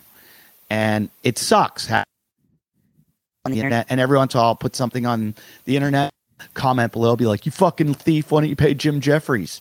And I'm like, oh my God, it never. And we had that's fucking hilarious. Countless texts back and forth. Like we put it this way, I basically said to him, this needs to stop because you know that I know like the truth. And it's so obvious the guy has no idea what he's talking about. Like, I've only spoken to you a couple times. I've never spoken to him, and I just came across that video and watched it, and the dude's just a complete D-bag. I mean, a complete D-bag. Everything out of his mouth is and I know Bert's your friend, but Bert just went along with it too. Like Bert should have fucking kicked him in his teeth, like stopped him. Like if I was saying something stupid, like when I said something earlier about talent or something, I can't remember. You're like, well, I'll push back there. And we talked, and like Bert should have pushed back a little bit. I mean, that guy's just saying stupid shit, unless that's his whole shtick with this show, like just to give people enough rope to hang themselves. But man, I was, I felt dirtier for watching that video with him and Bert. Like I was like, damn, why did I watch that? I was really hurt by that. Like it's like someone calling you a rapist, when you didn't ever do anything like that.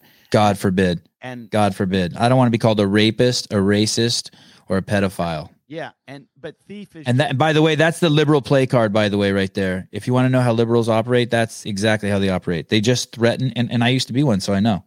I heard a guy on Joe Rogan say something that makes so much sense, though. I forget who this guy was. He's a writer, British guy, and I've used it now, and it works really well. Just call someone a racist anytime they offend you and they freak out.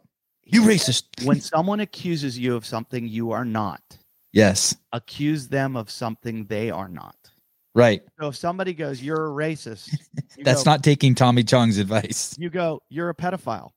Yes. And they're like, no, I'm not a pedophile. And you go, well, I'm not a racist.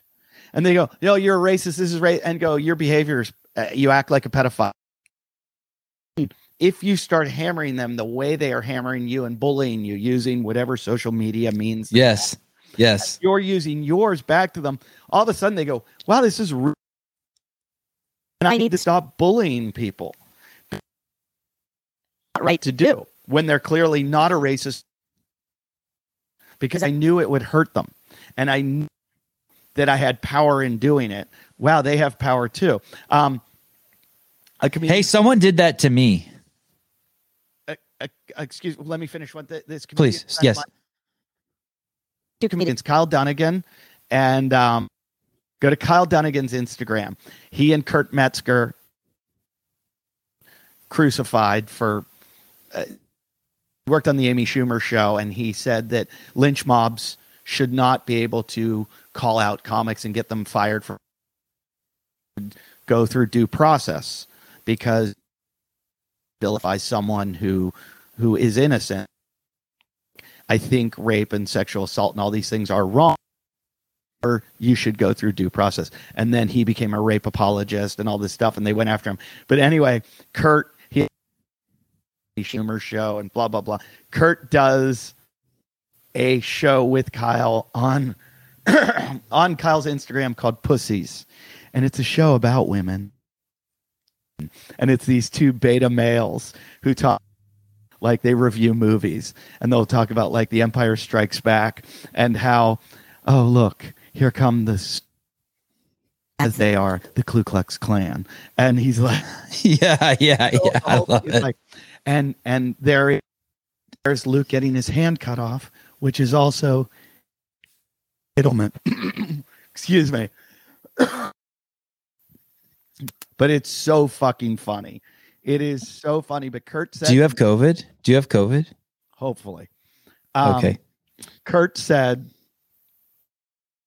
he heard this from another comic. The only way you stop this bullshit is by throwing it back in their face. And the more you make fun of it, the more they realize how stupid they sound. Well, they all cannibalize each other. That's the one good thing about that. They'll eat each other. They have no loyalty to each other. They'll just eat each other. One minute. It's not. What do they call that? Signaling. What's virtue signaling? It's not really virtue signaling or being virtuous. It's opportunism. Right. What I've seen in my world, which is comedy, where cancel culture has been like incredible. I mean, it's raging. It's rampant. I mean, there are people that do it as a sport in my business where they will just seek out people and try to have them canceled because they feel like they deserve it. It's all opportunism. It's all. How can this give me a platform? And how can I bring someone else down so that I can move up the ladder? Instead of, like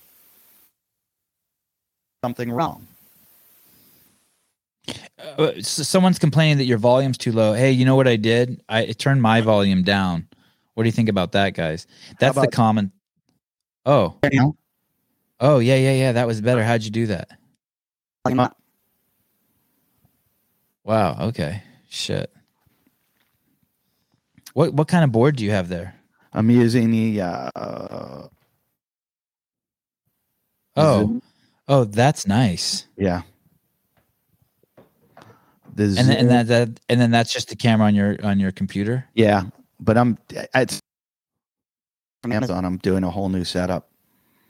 Oh, cool! I can't wait to see it. Yeah, are you gonna take a picture of it and put it on your Instagram?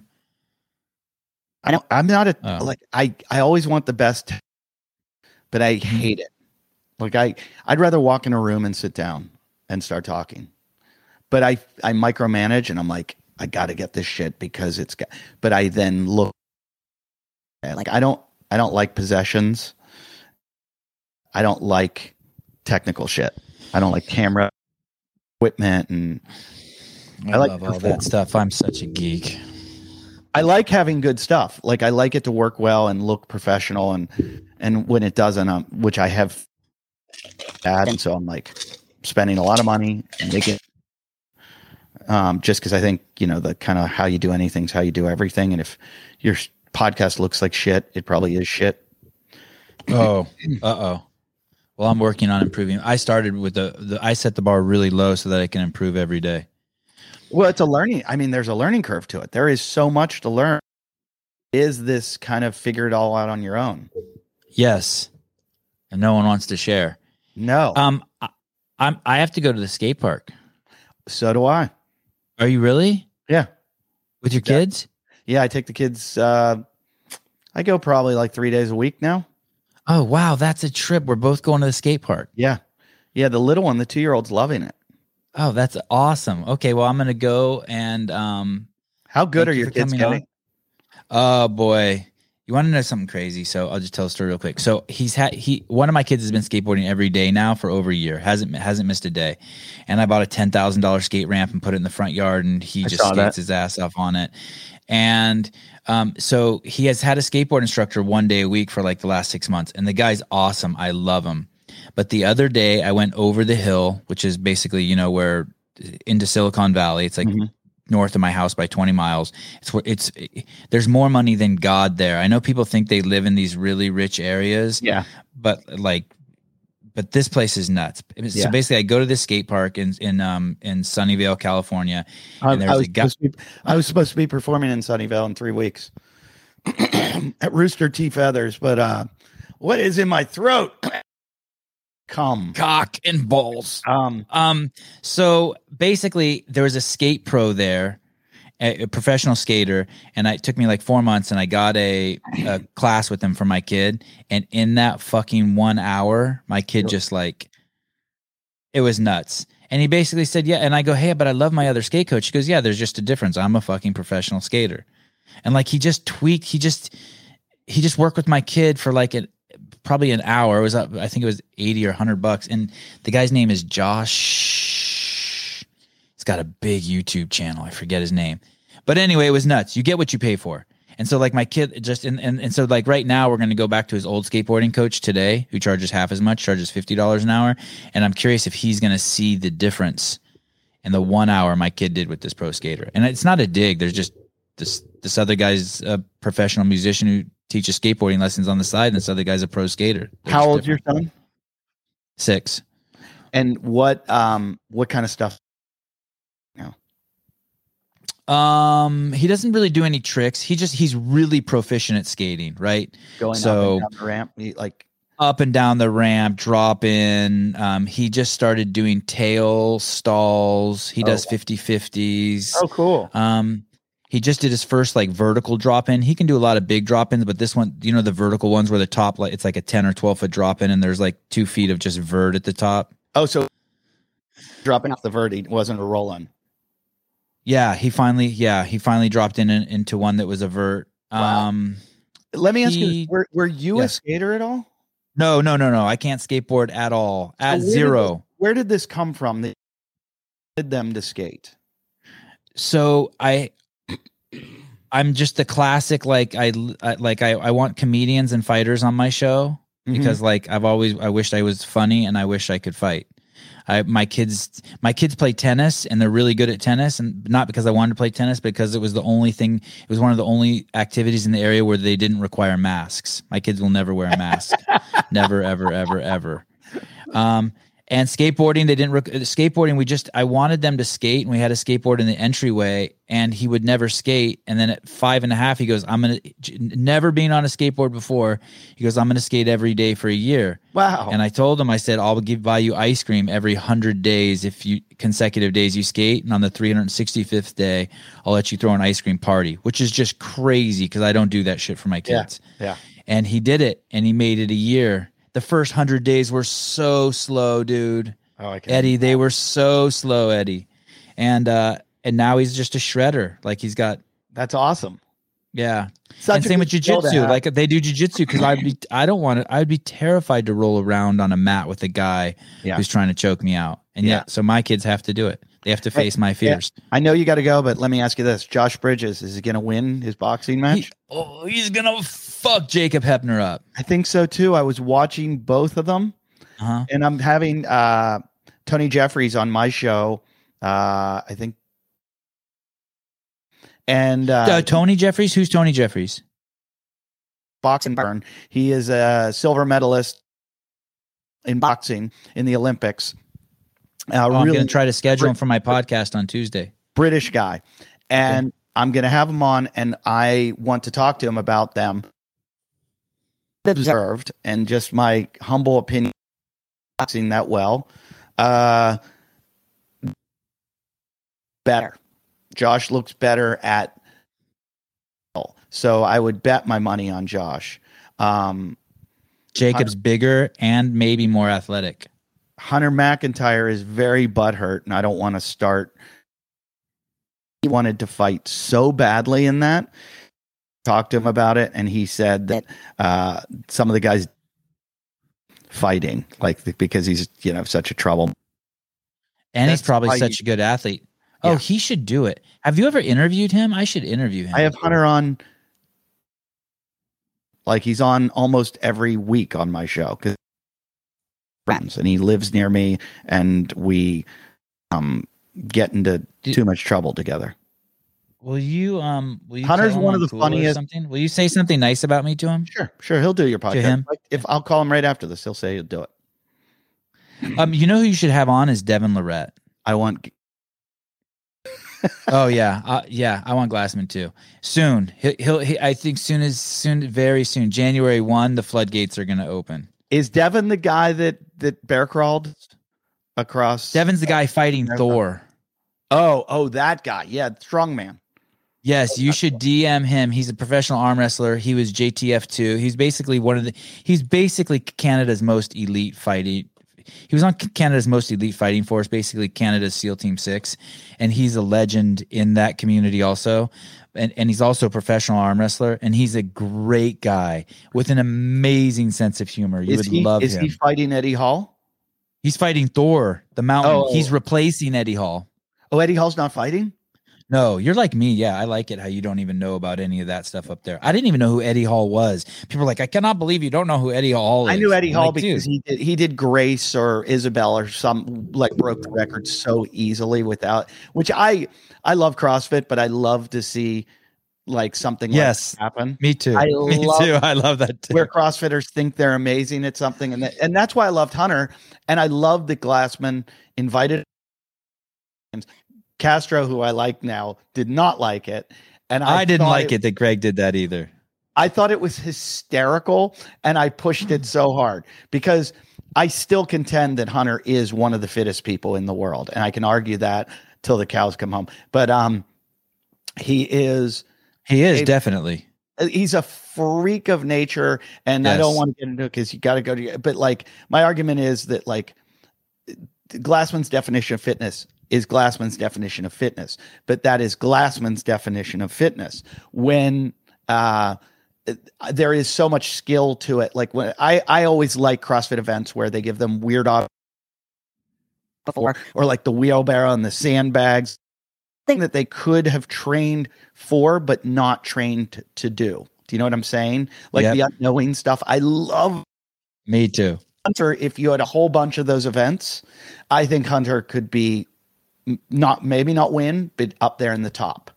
The fact that he can't handstand walk is might not have that skill, but if you throw right, never done, right, he'll win. How much does he weigh? He's up.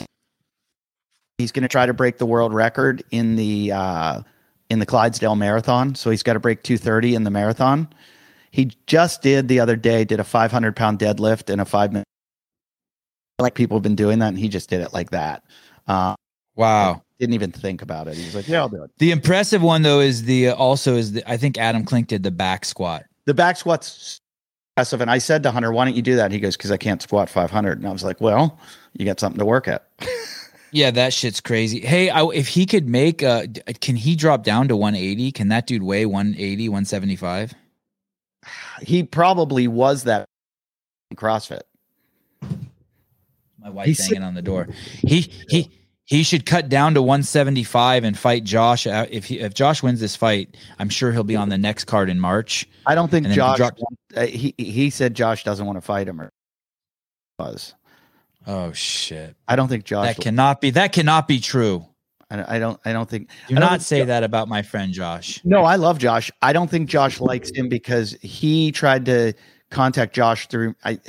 He broke the Murph world record. Hunter did? Yeah. And he made a big deal about it. And Josh was like, hey, this is not about that. This is about memorializing, a man and serviceman, which I understand. And I even said to Hunter, I said, if you're going to do this, you do this for charity and you do it. And he's like, I will. I was like, we all, the whole idea of a community of people do this to remember the guys that, risk their lives for us and have died in service for us. And you're out there, just trying to bust the record. And I think Josh had the record before Hunter, but this year beat Hunter by 2 seconds or something. But, Hunter, he puts his mind to something, he can do it. So I don't know. Ask Josh if he'll fight him. I mean, it's not fair. Hunter he's 6'2". The reach, I wouldn't fight him if I was Josh. It's not a fair fight. Reach. I can't wait to have Hunter on my show. End stream. The difference. End stream. Yeah, end. I talk too much, dude. I can't believe you came on my show. I love hours. There's a few people I like talking to. You're one of them. Oh, thank you. That was great. I'm going to run. I have to drop a deuce, and we're not live anymore. And sorry, I'm not running out. I know that's my first cancellation. Do you want to do another show sometime? Doing your show. Okay, forever. You the man. Thanks, brother. Thank you. Later. Bye.